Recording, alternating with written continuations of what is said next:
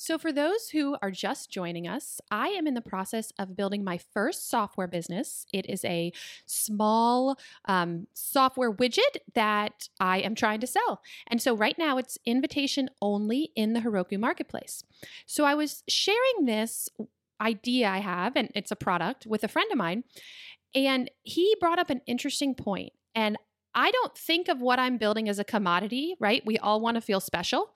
But at the end of the day, I am repackaging cloud storage and selling cloud storage. So we were discussing moving to a more low-cost storage provider. And these storage providers claim to have S3 compatible APIs. Of course, it wasn't really compatible. So I'm trying to determine if it's worth my time to sort it out. I mean, these guys are so much cheaper than AWS. And there's two big players in this space right now in the file management space. They can't move to a lower cost storage provider, right? They are like entrenched. But if I do it now, then I can just be cheaper than everyone else.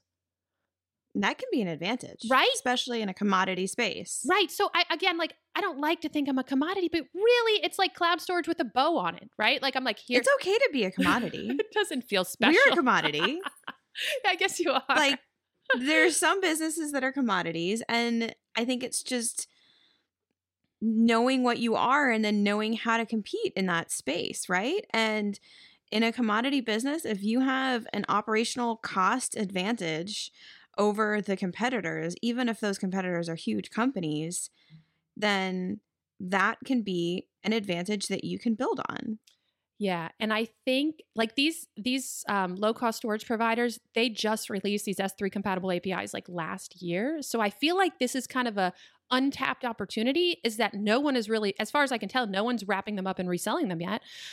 And they're much cheaper. So AWS, you're looking at 2 cents a gig on AWS. On this other provider, you're looking at 0.005 cents a gig. Wow. A lot cheaper. Of course, when you don't have a lot of storage, like I don't right now, it's like, oh, it's like $5 versus $3. But if I want to really be a storage provider, like this could be a cool opportunity.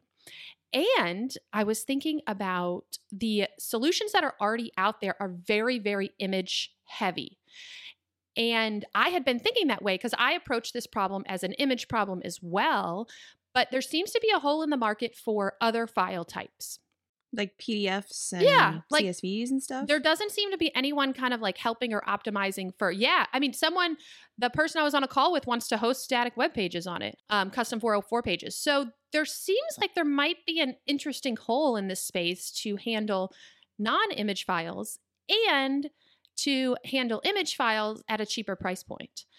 I've been kind of thinking as like, I'm like the Southwest of image management, the airline. Like bare bones, I don't resize your images for you. I don't give you user cropping on the front end, but I deliver a simple service with no frills, and it's easy to implement. I think that's a good place to start. And you're kind of reminding me of where we started with Geocodio. Even when you said Southwest, my first thought was not airlines, but, deserts. And our branding from the beginning was Geocodio rhymes with rodeo, and we had all of this Southwest style branding. If you can find a way to be cheaper than everybody else and be easier than everybody else, like that worked really, really well for us. And then differentiating into other adjacent categories that are neglected by major providers. And the way someone described this to me once, I was like, well, what if, one of the big companies adds this and then we're out of business? If you're doing a business that's $500,000 a year, $1 million a year, that's not a big enough opportunity for the big companies to go after it. And if there are people in that space who have something they need and they're not satisfied by the current options, and you can build a business that makes a couple $100,000 a year, that is a great income for a one-person company and not really big enough to be a threat to any larger company so that they might go into your space. It can be a good spot to be in. Yeah, that would be an amazing spot to be in. So the only thing, I have a little bit of a psychological block here because I have worked on the technical side of this for quite a while now, and now I have to potentially learn a new API to integrate with these third-party storage providers. And I'm just like, I started doing it yesterday, and I was just like, I don't want to. Like, I'm tired. So convince me that it's worth it. It's worth it to do now, right? Like, I should do it. Well, let's talk about the downsides too. Yeah. Okay. It sounds like your brain is in downsides mode. So one of the risks here is a vendor lock-in risk, right? Like if you are going to switch vendors yes, because they're 6 times cheaper, if they raise their prices by 6 times, that creates a lot of risk for you that one of these vendors raising their prices or changing their policies, like you are dependent on another company to make your company happen. Now, there's a lot of people who build their companies off of another company's platform, but you're creating substantial risk there. but I have the same risk if I stay on AWS. And I feel like AWS is way more likely to raise their prices because everyone is not everyone, but they have such a lock on people, right? Because they feel more reliable. I was actually looking at the stats. So my first thought was maybe these other cloud storage providers don't have the same kind of uptime AWS does, but they do. People act like AWS has 100% uptime and they don't always. So they just have this reputation because they're the biggest player in this space. But either way, I've got to lock in, right? Like I can't, I mean, I'm going to do probably a mirror service. So I'll use 2 storage providers to help. But ultimately, my primary storage provider is going to be a locked in. I think one of the concerns, though, is these companies, I mean, they've been around for a while. Like they're not materializing out of thin air. But as I mentioned, they've only had these S3 compatible APIs for like a year. So I'm putting a lot of trust in a company that doesn't have the AWS level reputation. And that's another risk too.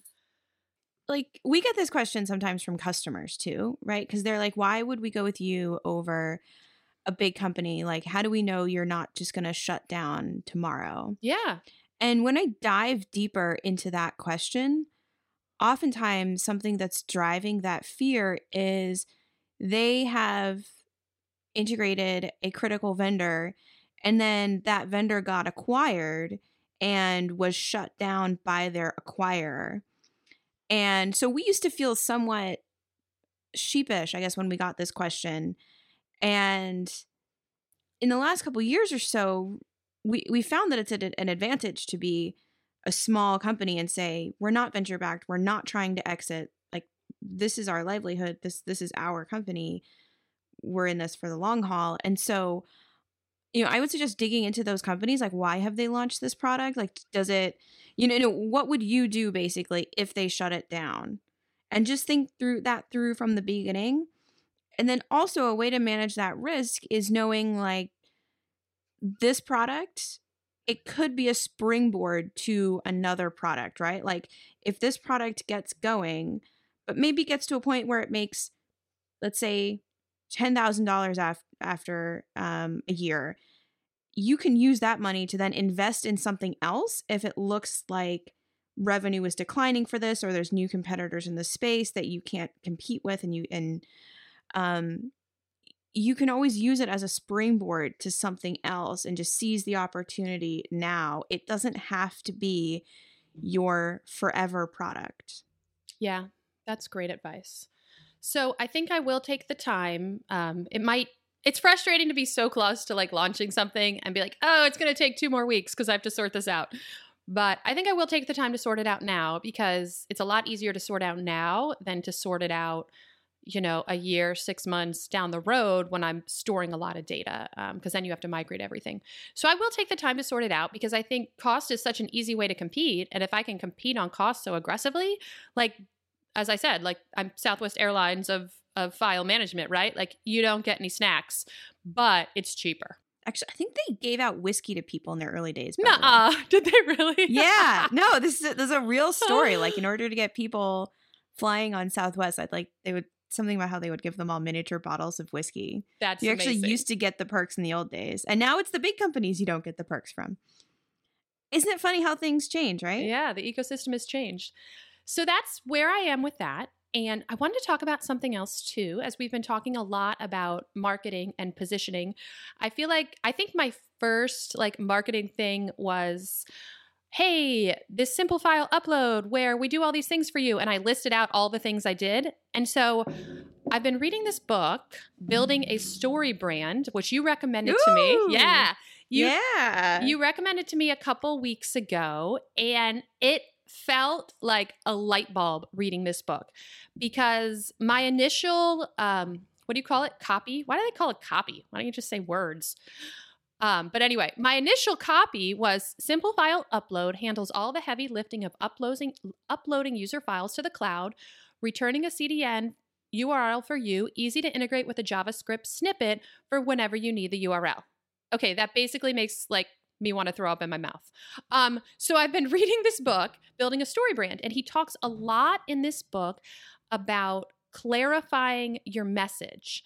He talks about how, like, he goes through the components of the story, and he defines them as 7 components of a story. You have a character, which is your customer, has a problem, and meets a guide. And he suggests, or says, suggest is not the right word, my product, instead of being the hero or the character in the story, my product is the guide. My product wants to help the character achieve their goal. So the whole flow is character has a problem and meets a guide who gives them a plan and calls them to action that ends in success.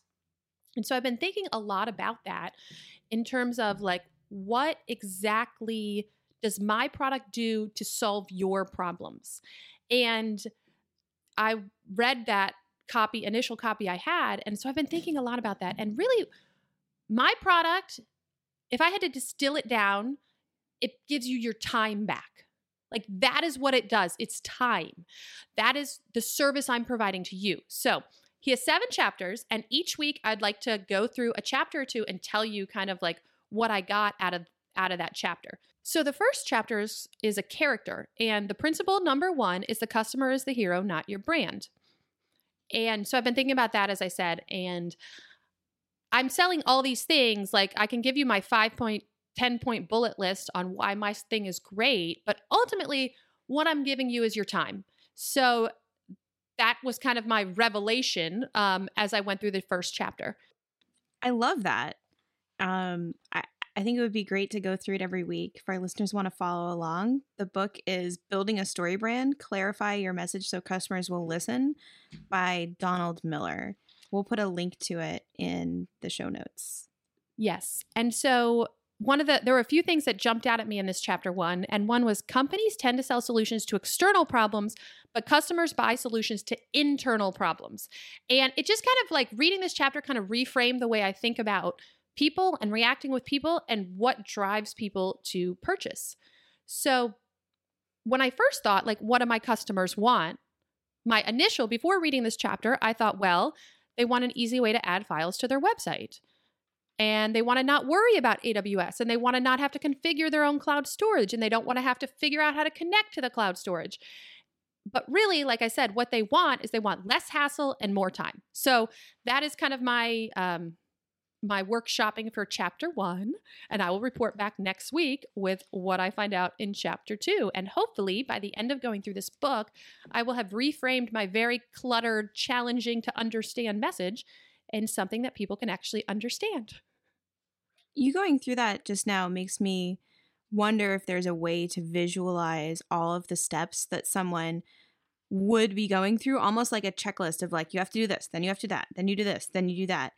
And visualizing that and putting down that checklist, and instead saying, you could do this to manage your images, or you could just do this, and then it's just your snippet. Ooh, right? Like, yeah, that's making it really clear. And it's because you had all of that sense in your copy, but what you really want to get at is stop wasting time on this thing you don't even want to do in the first place that takes up a ton of time. People are spending a lot of time on this, and so remind them how much time they're spending on it, and then show them that there is an alternative.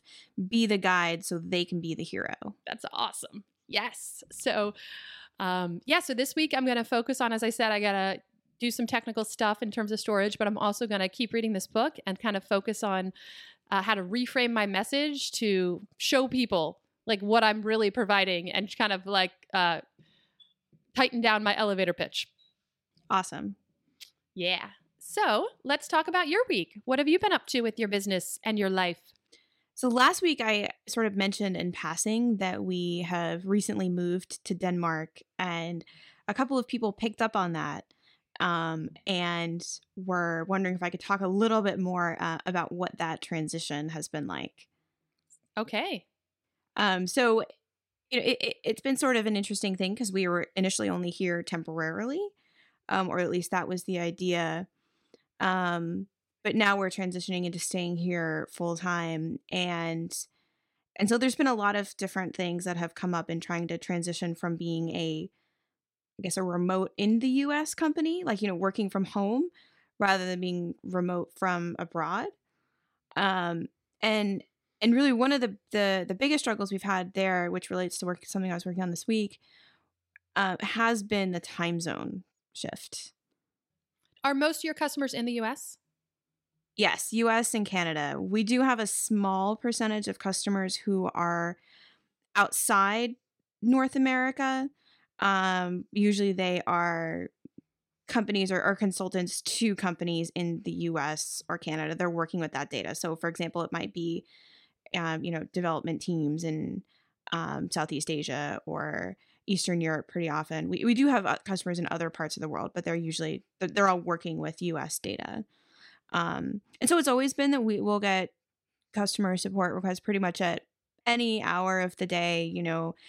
The Middle East workday starts on Sunday. And so pretty much Saturdays are really the only quiet day, but that's actually when you have people working on hobby projects reaching out to us. And pretty much normally from, 7 a.m. to midnight, we're getting stuff, and then overnight. But the shift that's been more difficult is that, the US doesn't wake up until 3 o'clock local time here. And that's also when our daughter is getting out of school. And so one of the nice things is we get tons of focused work time from 8 to 3. We can get so much done and really not have any meetings, any requests coming in, and it's great. But then the other thing is all of the requests start around 3 o'clock and pretty much don't stop through the night. And that's family time, that's dinner time, that's bedtime, and like we can't be working during those hours as well. And it's definitely been a shift to not work from 8 a.m. to 11 p.m. And sort of exhaust ourselves. So how do you handle that? Okay, first question is, what kind of response time do you think is reasonable, and do your clients and customers request of you? So this is a difficult one because I think our own standards for what's reasonable is a lot higher than our customers. And if someone has a critical issue, like, we have alerts that'll wake us up in the middle of the night for, a database goes down or a server fries or whatever, like those things wake us up in the middle of the night. Thankfully, they don't happen very often. But I think if you look at our intercom stats, like our actual, median response time is something like under 2 minutes. Like it's really, really fast. And so part of it has been being more understanding of ourselves and seeing we actually don't need to be responding to things in 2 minutes most of the time. And the other thing is also, what can we do to reduce the amount of tickets? And I have this sort of guiding belief that every ticket should only happen once, right? Like nobody really wants to talk to customer support, because if you talk to customer support, it means there's a problem, right? Like nobody wants to be standing in the customer service line at Target. Right. You just want it to work. Exactly. You want to not have to end up in their first place. Now, there's a small percentage of people who are, maybe they're lonely or whatnot, and they enjoy talking to customer support people. Anyone who's ever answered the phone has had frequent flyers and whatnot. Thankfully, I don't know why, but we're not really in that situation. I think maybe because of what our business is and being in B2B, like people have a problem, they just want to get it done. Like I've only had one time when I had someone say, hey, what's up? And I was like, how can I help you? And they're like, oh, I'm just waiting for something to deploy. Like, how are you? I wanted to see if there was a real person here. And I was like, that's funny. all right, like, cool. What, we're going to talk about something. Like, that's the only time that's ever happened. And so every ticket, we try to take it as a signal that like something needs to be fixed. So whether that's, I geocoded this address and it came back and the result was a mile away from what I expected, or, what is the price for this or whatever. Like we try to make sure that each issue only comes up once. And we're not perfect about that, but we take those as hints for things to improve. And so this came up this week. We were talking a couple weeks ago about how we launched a HIPAA compliant product, remember? Yes. And how initially it was kind of a rocky launch because some of our expectations for that product and our research didn't totally reveal all of the complications with that, primarily how long the sales cycle is.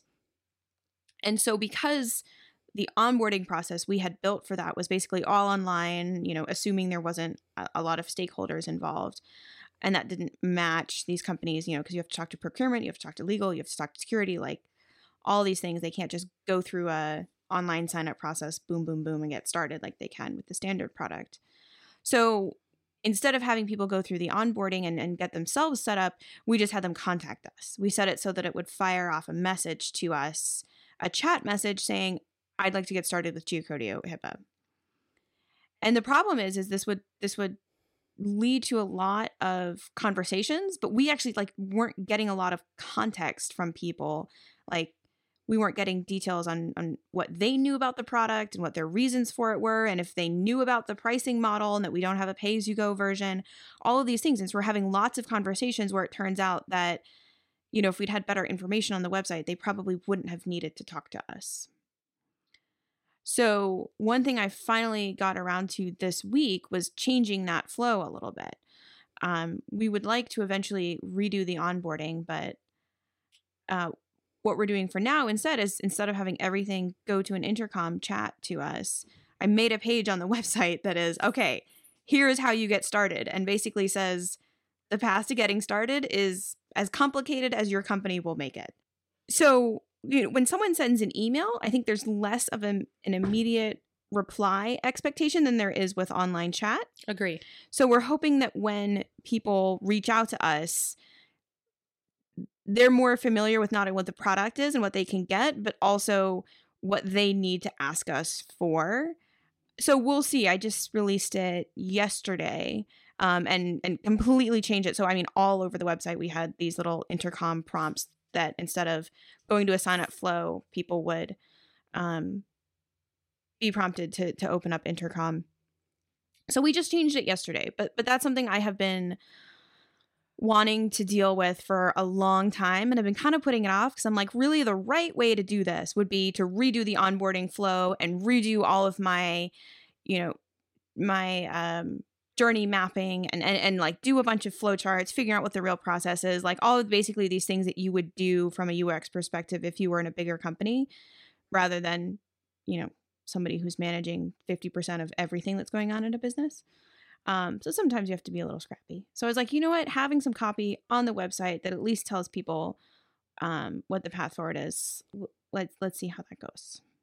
Well, that sounds like a great way to handle it, right? Less requests, more information on your site. So hopefully that'll filter down to less requests, which is less stress for you guys.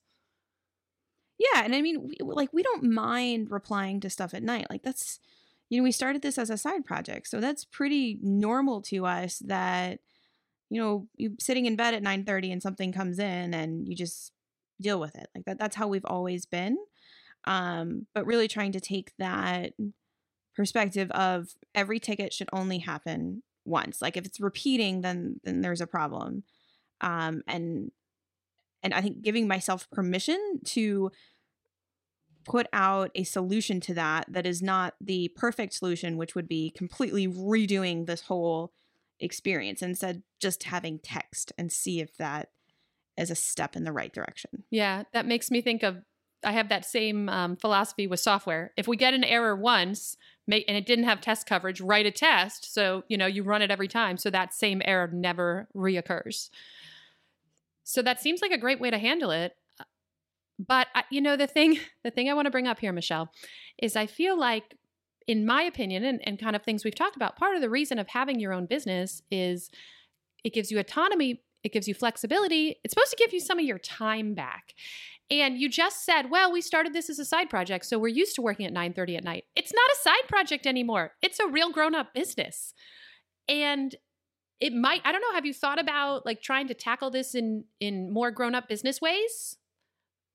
Like hiring someone? Yeah, of course. That's of course what I'm trying to say. I just can't wrap my brain around why you won't hire someone. I know I keep bringing it up, but our episode with Michelle from Squared Away got us thinking about how awesome it would be to have a virtual assistant, and we're like, oh my god, if we could have somebody who is on West Coast time, right, and they can manage everything starting at 3 p.m. that would be amazing. And even if it's a military spouse, somebody with kids, it only needs to be 6 hours or something. And then we're like, but the thing is because whenever issues come in, we fix the underlying problems. All of these simple underlying problems have been solved. So when somebody reaches out for support or sales related, it's something complicated. It's something that we have to handle ourselves. Right. So you're saying that your requests coming in are all high quality. You're generally, thanks to, your diligent work on your site, are not getting people saying, how much does this cost? Or what are my plan options? So even putting a person in front of you, to filter requests, isn't going to buy you a lot, because that person is still going to be sending a lot of the requests through to you guys, because they're high quality requests. I get that. Okay. And I have one more thing that I thought of. Have you thought about removing intercom? I mean, I don't get why everyone loves intercom. Yes. It's so annoying. As a user, well, even as a user, it annoys me, right? I'm Does it? Yes. I don't know. As a user, it annoys me, because now your situation is different. So if I'm having a real problem, in 9 times out of 10, the bot or person on intercom cannot solve it. And 9 times out of 10, it's a bot anyway. So then when you do get a real person, it's exciting, but usually it's that first layer person, as we just discussed. So they can't help me anyway. I don't know. I'm just not a huge fan. That's all. Yeah, we get a lot of surprise from people that we're a real person and the founders of the company. Yeah. But I like to think that's part of our marketing, our appeal, that wow, you get, I've heard people say to us, I can't believe I get a real person who can actually do something about your problem. That's true. That's very rare. But maybe, we're providing that level of service for everybody. And, I've looked into it, and a lot of companies charge extra for live support or charge extra for support, period. But the problem is, it's been so great for our growth, that we really can't justify not doing it. And especially since how a lot of our sales model works is it starts out with somebody within a team has to get a project done. They do it for free or very low cost. Maybe they need some help getting started. And then later on, they will upgrade to a later plan or just integrate us and use us for years on end. And if we deny them support when they're only using it for a low volume, then we might lose them permanently. So I'm right? not talking about denying support. I'm talking about email. So it's just a suggestion, maybe you can just downshift to email. Just don't hide it. Be like, here's our support link. We'll get back to you in 15 hours or 24 hours. It might depressurize some of the night, especially with you guys being overseas. I know you said you don't mind working late at night, but that can't be good for, your work-life balance and mental health. No, it's definitely not. I sometimes I wish that we could just have intercom turn off at a certain point in the day. It'll say on it what office hours are, but you can't make the chat go away. And I think the chat experience implies to people that there will be an immediate response. Yes. When in actuality, it's just emailing it to us. Right. We've thought about that. But I'm wary to take away something that customers like and has been a positive for our growth as a company. But then, as I've said before, why do we need to grow more? Right. So, okay. So I think, and we're running out of time today, but I think in a future episode, because this is also what I'm thinking about, we need to talk about the goals, right? Because I feel like where you are in your business, that's kind of where I aspire to be. And no offense, but like your lifestyle right now is not really where I aspire to be. I don't want to build a business where I have to work at 9:30 at night. So I would love to have a future episode kind of about what your goals are and your growth goals and where you want to go, where you guys see yourself going and how that fits into your life. Sure. And let's do it in a couple of weeks because my honest answer is that we don't have any goals. We just want to keep doing what we're doing as long as we can. That's amazing. No goals, just chilling. We're good. Yeah. This is the startup podcast with no goals. Nobody's trying to get acquired. We're not going to be on the front page of Wired. Like, we're just going to do our thing as long as we can. Awesome. Well, sounds good. Yeah. We'll talk about that again in the future. Yeah. Well, that's going to wrap up today's episode of the Software Social Podcast. You can reach us on Twitter at SoftwareSocialPod, and we'd love to hear what you think. Huge thanks to all of our listeners who've become software socialites and support our show.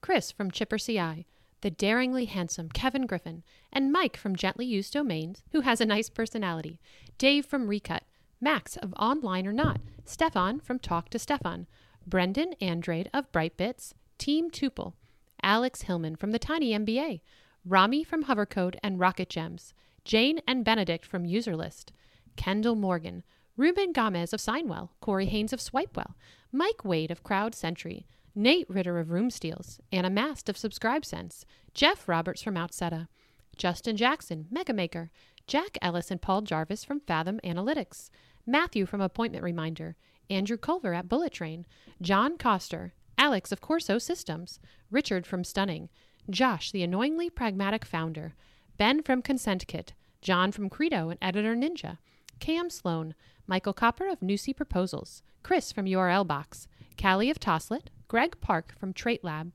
Adam from Rails Autoscale, Lana and Alex from Recapsy, Joe Mazzolotti of RailsDevs.com, Proud Mama from AppleNet LLC, Anna from Cradle, Monsef from Ruby on Mac, Steve of Be Inclusive, Simon Bennett of Snap Shooter Backups, Josh Smith of KeyHero.io, Jesper Christensen of Form Backend, Matthew of Works Cited, Chris of JetBoost.io, Daryl Shannon of Docomatic, Laravel's, a community for Laravel developers underrepresented due to their gender, Brendan from Feederloop, Pascal from Sharpen.page, Lynn Romick from Konbini, Arvid Kahl, James Sowers from Castaway.fm, Jessica Malnick, Damian Moore of Audio Audit Podcast Checker, Eldon from Nodal Studios, Mitchell Davis from RecruitKit.